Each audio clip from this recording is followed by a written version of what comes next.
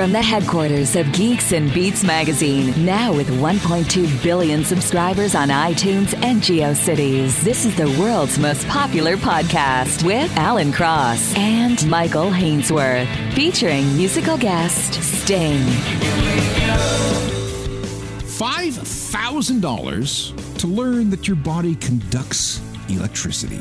Noted Scientologist debunker Scott Simpson joins us to tear down the teardown of the pseudo-religion's primary device that determines the health of your soul. Attention, kids, today, please go back to eating Tide Pods. We'll look at the latest trend in Drake-fueled stupidity. Plus, Ed the Sock joins us on our big Live on Facebook live show. L. Ron Hubbard, help us all. We're going to get assassinated. And now, Alan Cross and Michael Hainsworth.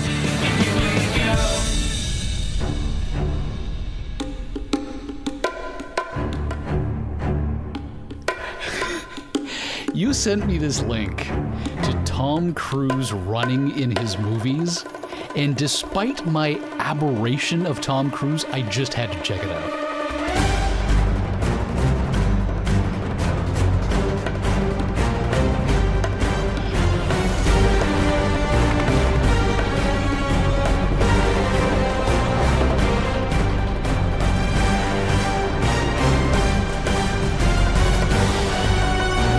Yeah, this is the one where somebody came up with an algorithm, I'm assuming it's an algorithm, that counts the number of times and the number of minutes that Tom Cruise runs in a movie. And the more Tom runs, the better overall the movie is. He has sprinted 7.3 kilometers in his 37 years on screen over the course of 41 films. So Rotten Tomatoes, as you point out, crunched the numbers. Every second on screen was calculated based on clocking a 6-minute mile, or 4.5 meters per second. And they broke his style of running down to a similar thing for every single film. He runs the exact same way. Eyes forward, elbows sharp, feet in a blur. But the question truly becomes, does it actually make for a better movie?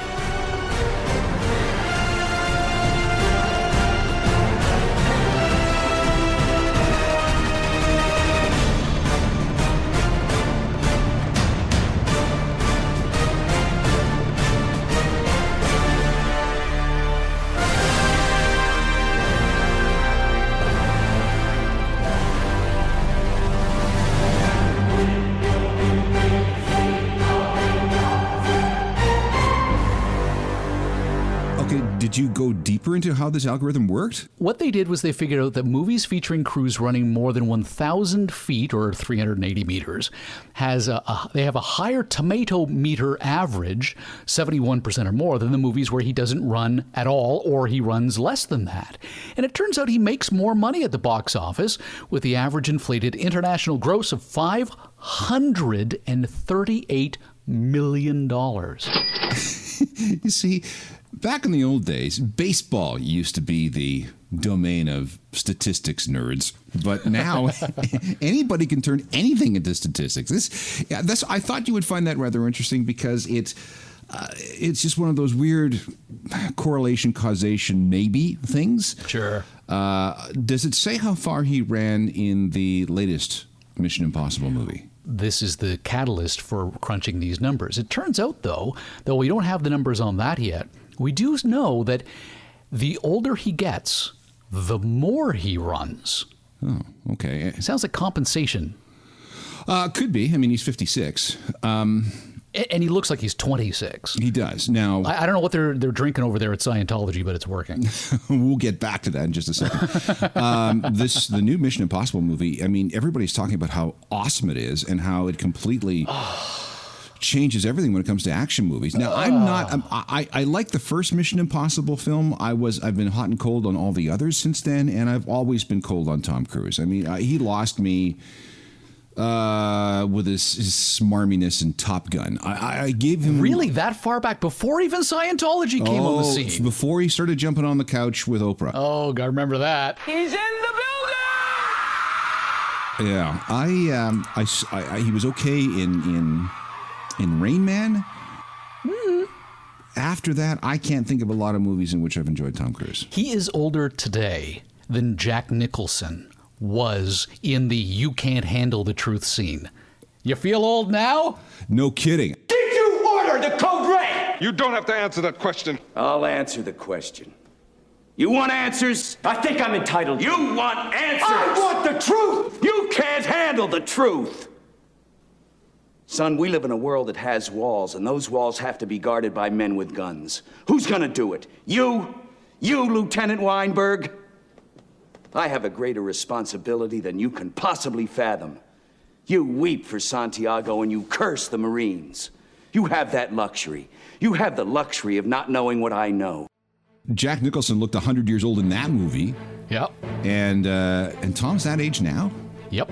So he's running more as he gets older. He has covered almost as much ground in Mission Impossible 3 back in 2006 than the entire catalog of movies he made in the 1980s. Films that go full Tom Cruise, that's 1,000 feet or greater. The Firm in 93, Minority Report 2002, War of the Worlds, Mission Impossible 3, Mission Impossible Ghost Protocol, Edge of Tomorrow, Mission Impossible Rogue Nation, Jack Reacher Never Go Back, and The Mummy.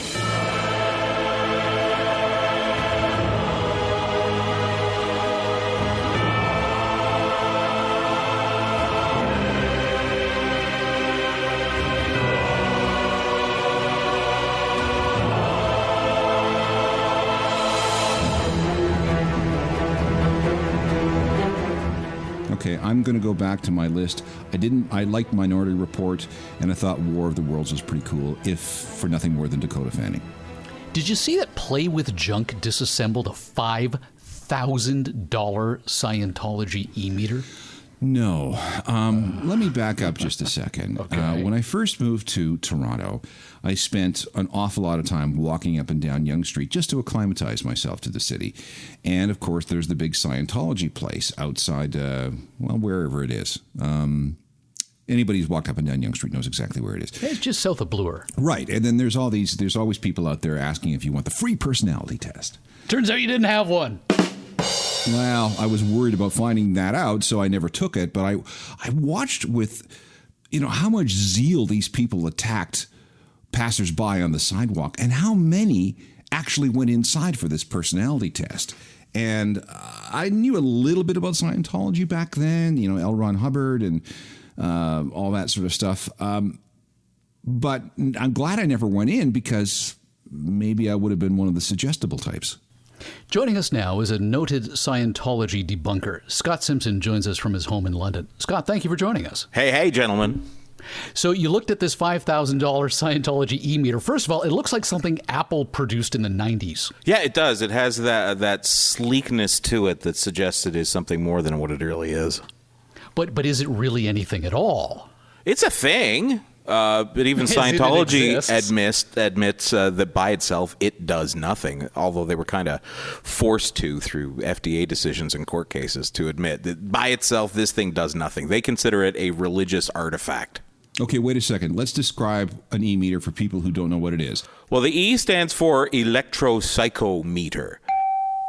You can think of it as a crude lie detector. They pass a current through your body by you holding two cans, which are about the size of a Red Bull can. They're hooked up to leads to this machine. And under the hood is what's known in electronic circles as a Wheatstone bridge, which is designed to measure a difference of resistance between two things. The two things being, one, your body, and two, the dial on the e-meter. So if you sweat, your skin gets sweaty, and there's a change in resistance, and the needle moves. That's about as simple as it gets. This is $5,000. Yeah, well, it's radically overpriced, obviously. But could you build one yourself? Maybe. If you're an electronics nerd, you could build something that does the same thing. But when they took it apart over at Play with Junk, they figured that this is probably a low-volume production unit, but high quality on a whole bunch of different levels, not the least of which is when they took the thing apart, there was a lot of individually soldered wires, suggesting that this wasn't a mass-produced product, that somebody had to sit down and put this thing together. Well, this isn't something that you farm out to Foxconn, is it?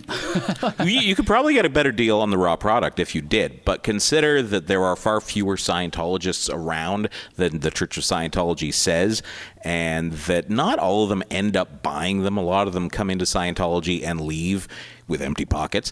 Not everybody's going to buy one, although you're supposed to buy two. If you need one and you're an auditor, you should have two. So that's $10,000 out of pocket. Okay, so hang on. You say if you're an auditor. So if you join Scientology, at some point you could be the guy outside the headquarters trying to hassle Alan Cross into admitting he doesn't have a personality? Yeah, if you want to be on staff, they make you a body rooter. You are to root the raw meat into the house for further processing. Wait. That's not your title, is it? A body rooter? Yeah. Yeah, and you're raw meat.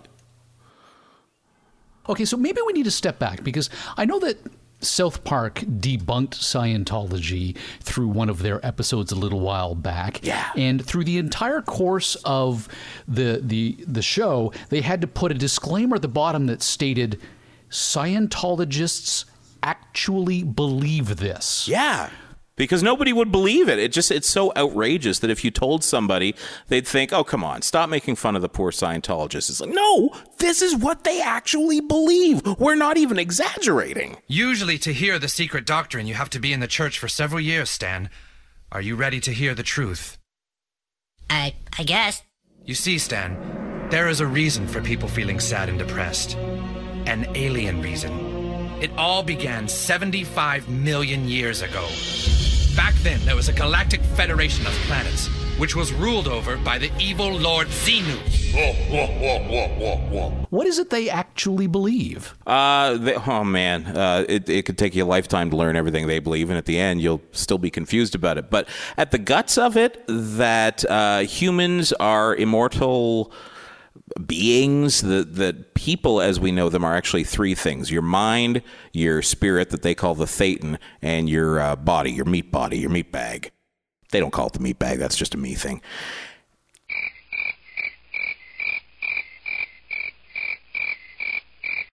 What they are trying to treat is your thetan, your soul, and its memory banks. And every bad experience you have, every kind of trauma, pain, drugs, hypnosis, things like that, leaves an impact on you in the form of mental image pictures.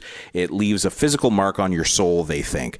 And the way that you can progress towards spiritual freedom is to go and wipe out these bad experiences. And the way you do that, one technique is to revisit and go through that experience again mentally until it loses all of its charge. And how do you know it's lost its charge? Well, if you have something that reads a charge, then great. You'll know when you're done. And it stops you from overrunning a process. It also helps you locate things. So if you were to be holding the meter, what they'll do on the street side there, if you walk past the Scientology place and sit down with them and pick up the cans, is they'll say, all right, think of money. Think of your spouse. Oh, we got a reading there. Let's dig in on that. So they just poke at you until they find something that moves the needle, and then they say, Scientology can help you with that. Is that how that works? So that's the personality test that Alan was supposed to have taken that figures out what the problem is with his personality and then says we can fix it? Pretty much. The personality test is to find your ruin. And anybody who takes the personality test will have something wrong with them. Oh, I would have been hustled into the back room within 20 minutes. Absolutely. Yeah. And then you can watch the introductory film and, you're free to leave. You're also free to walk out and shoot yourself in the head. That's your choice. Why would you give up an opportunity like this? I would still be working for Sea Org. Ha! Sea Org. Well, you've never heard of this? Oh, God. There's the pseudo-naval, pseudo-military organization, the elite. You sign a pledge to work for them for many, many, many lifetimes to come. Wait a minute. Wasn't this the organization within Scientology that Katie Holmes was worried they would shuttle her daughter Siri off to and she'd never see the child again? Absolutely. A lot of them start out as kids. They're recruited. They don't go to high school, and they serve Scientology. This is what I was going to get to about the e-meter, is when you say that they're not mass-produced, I believe it. And I think I know where they are made. It's at a base in California where they have people cooped up who have done bad things in Scientology's eyes. And one thing they do is make e-meters. According to Hackaday, what they were impressed with was the quality of the components that went into the machine. The trim pot is a Vichy wire-wound precision potentiometer that costs as much as $60. The power switch is way more than they need and probably costs $5 a pop. Jen Dressy on Boing Boing pointed out, it's kind of like the Juicero, designed by someone fresh out of school who doesn't have an adult in the room telling him he's designing it in a way that is going to be very expensive and he can get away with it because the customers aren't especially cost conscious. Yeah, exactly. If you're going to charge a mega premium for something, you can afford to put great components in there. They could probably make it for a tenth of the cost, but they would lose the economies of scale because there aren't that many people who want to buy them. And if you do want to buy one, they are available on the secondhand market, even though they're not supposed to be. Because when you buy an e-meter, you are effectively licensing the e-meter. If you get kicked out of Scientology, you're supposed to give it back and stop using it. Are you looking up one on eBay right now? I am.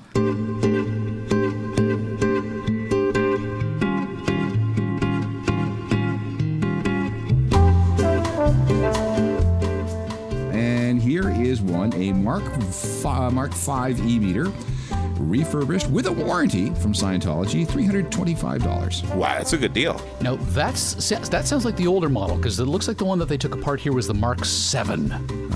Okay, Super Mark 7 quantum e-meter, refurbished, warranty, Scientology, $515.91. Buy it now. Whoa.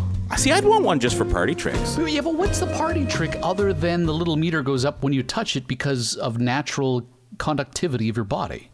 Well, I'd show you a little trick just to convince you that it works. It's kind of like a magician warming you up with a couple of tricks that you can agree are cool. So you pick up the cans and you just take a breath, just relax. So I pinch you. The needle moves. And then I say, think about me pinching you a minute ago. The needle will move again. And so that's enough to convince you. Will it really? Yeah, because... No, why is that? Because you twitched. Your brain's a powerful thing. No, but I twitched the first time, but I'm thinking about the twitch, and that's enough to change the electrical conductivity of my body? Momentarily, yeah. So the Scientologists are trained in their metering course to read what the needles are doing and interpret them. So if a needle swings back and forth like wah, wah, wah, wah, wah, it means maybe you're hiding something. If it goes up and then slowly falls down, it might mean something else. And you know that you have reached the end phenomenon of the process you're working on if you get what is called a floating needle, where it just sort of sways gently back and forth. That's what every Scientologist wants to hear in session. Your needle is floating, which means you can go now. How is it you haven't been murdered? Me? Yeah, well, I'm thinking, when earlier in this conversation, I opened up a Wikipedia page on Scientology, and the moment I opened it up, it cut the feed to this conversation that we're having. That's true, yeah. It did. So I'm thinking David Miscavige and some of his minions are already listening in on us and are sending ninja teams after us. Well, 20 years ago, there weren't that many people criticizing Scientology, so it was really easy to pick them off and threaten them and follow them around and sue them. Nowadays, it's there's more people picking on it than there are people supporting it. So I think L. Ron Hubbard and his descendants would have a hard time tracking me down. Although, putting my name out there and calling me a Scientology debunker. Well, I'm not worried about you. I'm worried about me. Yeah. Well, I'm worried about you, too. You got to host this thing every week. As I understood it, L. Ron Hubbard's creation of Scientology in the first place was more of a gag. I thought I had read somewhere that he had basically said, hey, you know what? I bet I could invent a religion and I bet people would follow it. And people didn't realize he was kind of joking. Well, back in the day, he was a very prolific science fiction writer, very popular. And there are still science fiction lovers who think that his work was really good. But he just wrote a lot, which is great when you're comprising your own library of religious artifacts. But it was said that many times he said, getting paid by the word is not the way to get rich. The way to get rich is to start a religion. And there were various people who've quoted him saying that. There's no actual record of the time he said that. But it worked out. I think in the beginning, he did it as a gimmick.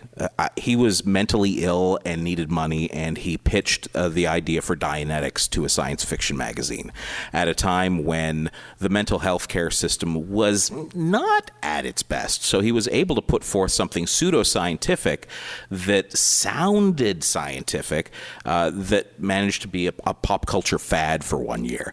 He found a way to monetize that. He had a falling out with his partners and then when he thought he was going to lose the Dianetics trademark, he said, I got to create something new. We're going to call this one Scientology.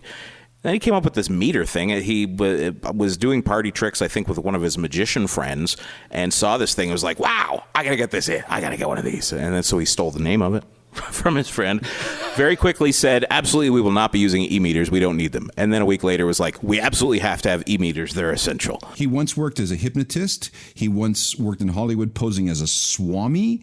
He, like you mentioned, was a science fiction writer. The guy doesn't exactly have the provenance of somebody who would be the head of a religion, like a legitimate religion.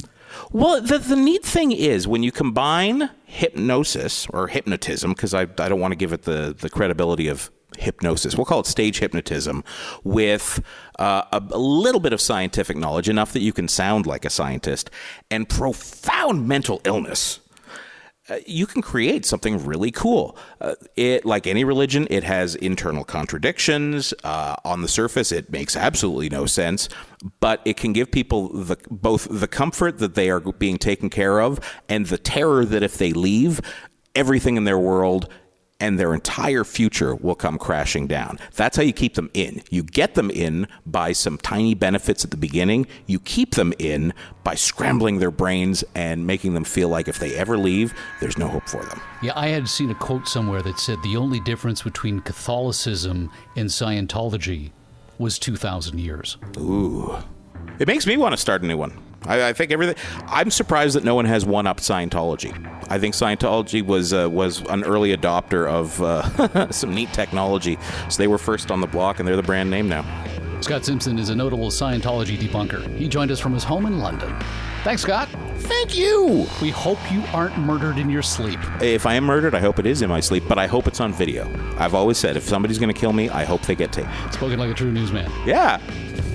Want to write for The Big Show? Go to geeksandbeats.com/newsroom to learn about how you can be a part of the world's most popular podcast. Do it for the glory and the love of the game. If we paid you any less, you'd be paying us. geeksandbeats.com. There's a destination a little up the road from the habitations of the towns we know. A place we saw the lights turn low, the jigsaw jazz and the get fresh flow. Pulling out chops and jamboree handouts, 2 turntables and a microphone. Bottles and cans and just clap your hands and just clap your hands. Where's that? I got 2 turntables and a microphone. Where's that?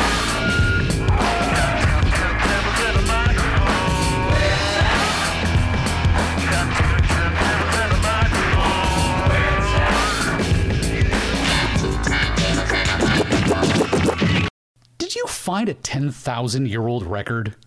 This was something I found when I was going through one of my oddities and historical facts website.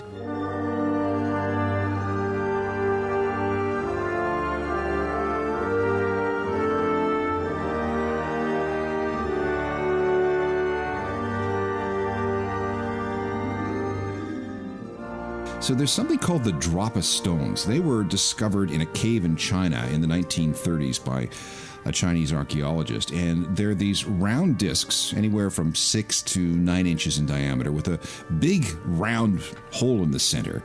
So they look like a version of a 7-inch single.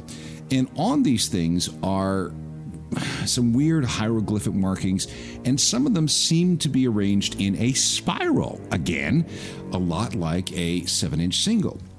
So the character who found these things gave it to somebody who could translate these things, And it tells the story of the Droppa, which are people from a spaceship that crashed in the mountains of China and were hunted down and killed by members of the local Han tribe. And there may be, in some cases, descendants somewhere in the mountains of China. One of these discs, or a couple of these discs, were sent to the Soviet Union. Somebody decided that they were going to put some electrical charge through it on a specially designed turntable, and it let off a weird rhythmic humming and just sort of strange sounds. I keep waiting for the but. There is no but, except that all of this is just, okay, it's communist China. It's a guy who was ridiculed once he published his findings and was exiled in China. That guy, exiled in Japan. That guy, there's no record of him anywhere in the Chinese scientific literature other than this one thing. But again, a lot of things were destroyed during the Great Leap Forward in the Cultural Revolution. And then the guy in Soviet Union, I mean... Listen, you want to believe Soviet scientists when it comes to something like this? Anyway, I thought it was really kind of cool. It probably doesn't mean anything because they're just buttons. They're just big decorative buttons that somebody decided to create as part of I don't know what, the Han Dynasty back about 10,000 years ago. So, cool story, clickbait. I got suckered, and so did you. Apparently. But I'll tell you this. I got the name of my next new band, the Droppa Stones. The Droppa Stones, yes. Isn't that awesome? I like that. Actually, I'm looking this up. Quick. Register the domain name. Droppa band. The Droppa Stones. Oh, there's already a band called Droppa. Sorry. They are from Cleveland, and they write songs like Force Field, Sun-Kissed, Fallen Angels, Stars, The Drones, Demons, Dreamer, Snow Sleeper, Jupiter in Depth, and, well, okay. Wow. Yes. Hey, idiots, stop jumping out of moving cars while dancing to Drake. Okay, there's another dumb thing here. I think this is just Darwinism. I gotta tell you, I love your line. Please, kids, stop doing this. Go back to eating Tide Pods or something. Kiki, do you love me? Are you riding? Say you never ever leave from beside me. Cause I want you, and I need you. I'm down for you always, KB. Do you love me? Are you riding? Say you never ever leave from beside me. Cause I want you, and I need you, and I'm down for you always. Look, the new me is really still the real me. I swear you gotta feel me before they try and kill me. They gotta make some choices, they running out of options. Cause I've been going off and they don't know when to stop. And when you get to top and I see that you've been learning. And when I take you shopping, you spend it like you earned it. And when you popped off on your ex, he deserved it. I thought you would've won from the jump, that confirmed it. So Drake has this song called In My Feelings. And in the video, Drake comes out of his car and starts dancing on the road. With the door open. With the door open. So a lot of people have decided to try, this is a selfie society. People have tried to do this all over the world. And aside from the fact that Drake clearly had a closed set and a stunt man making sure the car didn't go anywhere. Exactly. And there are all these videos that are being posted right now. I've found one. A guy is actually hit by a car. You can watch him get hit by a car. Oh, I don't want to watch him get hit by a car. The one that I like is the woman who gets out of her car, and you can tell that it's people across the street in a building on a second floor shooting the whole video. She drops her purse, and two guys on a moped scoop it up behind her and take off on her. And take off with it. There's another woman who we see getting out of the driver's side, and she doesn't even get a chance to stand up because she falls immediately. And, she could have had her head crushed by the rear wheels. Sure. It's a dumb thing to do. And people in Mumbai, apparently this is a big deal in India. Mumbai, they've got a bunch of people doing these things. And the police there are actually going on social media saying, listen, idiots, this is not just a risk for you, but your act could put life of others at risk. Desist from public nuisance or face the music. Hashtag dance your way to safety. Everything's got a hashtag now. Everything does. How music affects our brain. You've got a one-of-a-kind interactive event coming up. Yeah, there's some people in the neuroscience lab at McMaster University in Hamilton that are doing some pretty cool things with the way music affects our brains. And coming up later this month, and it's on a Saturday, so everybody can come to this. We're going to try and figure out exactly how we can make your brain be affected in a proper way by music. This is coming up Saturday, August the 25th. It's going to run from about 3 o'clock to about 6 o'clock that afternoon. And Dr. Dan Bosniak, he's the technical director of the Live Lab. There's going to be a performance with a pianist, and they're going to show how it all works. So this is going to happen at McMaster University Live Lab. It's in the Psychology Building in Hamilton. And if you want any information, Alan@geeksandbeats.com. I will gladly set you up. So you're going to be able to participate that with a full motion capture device, which is like a little cap you put on during the musical performance. Right. So you will see how your brain reacts as the music enters your ears. And we're going to be using live music, which is the most powerful form of music when it comes to neurological reaction. Are you also providing free personality tests? You know what? London, Bangkok, New York, Cincinnati. From the worldwide headquarters of Geeks and Beats magazine, this is a G&B News Update. Dean Kelly, still the co-producer of the world's most popular podcast with Alan Cross and Michael Ainsworth. God bless him. He's clearly not gotten caught up on the episodes on the back catalog because he still has no lifetime limit on patreon.com. So every time we hit the publish button, we ding his credit card for $25. Dean, thank you very much for either being very generous or not listening to us when we urge you to put a lifetime limit so we don't suck your credit card dry. You just wait till he sees the statement. Exactly. Do we know what credit card it is? Is it Visa or MasterCard? No. Privacy implications associated with that. So all I know is that he's still funneling $25 an episode, which is very helpful because we have got a fantastic lineup coming up on the big show for the big live on Facebook Live from Michael's Back Deck show. This is the day after the music on your brain thing, isn't it? Well, it's the 25th on the Saturday, and then on the 26th at 7 p.m.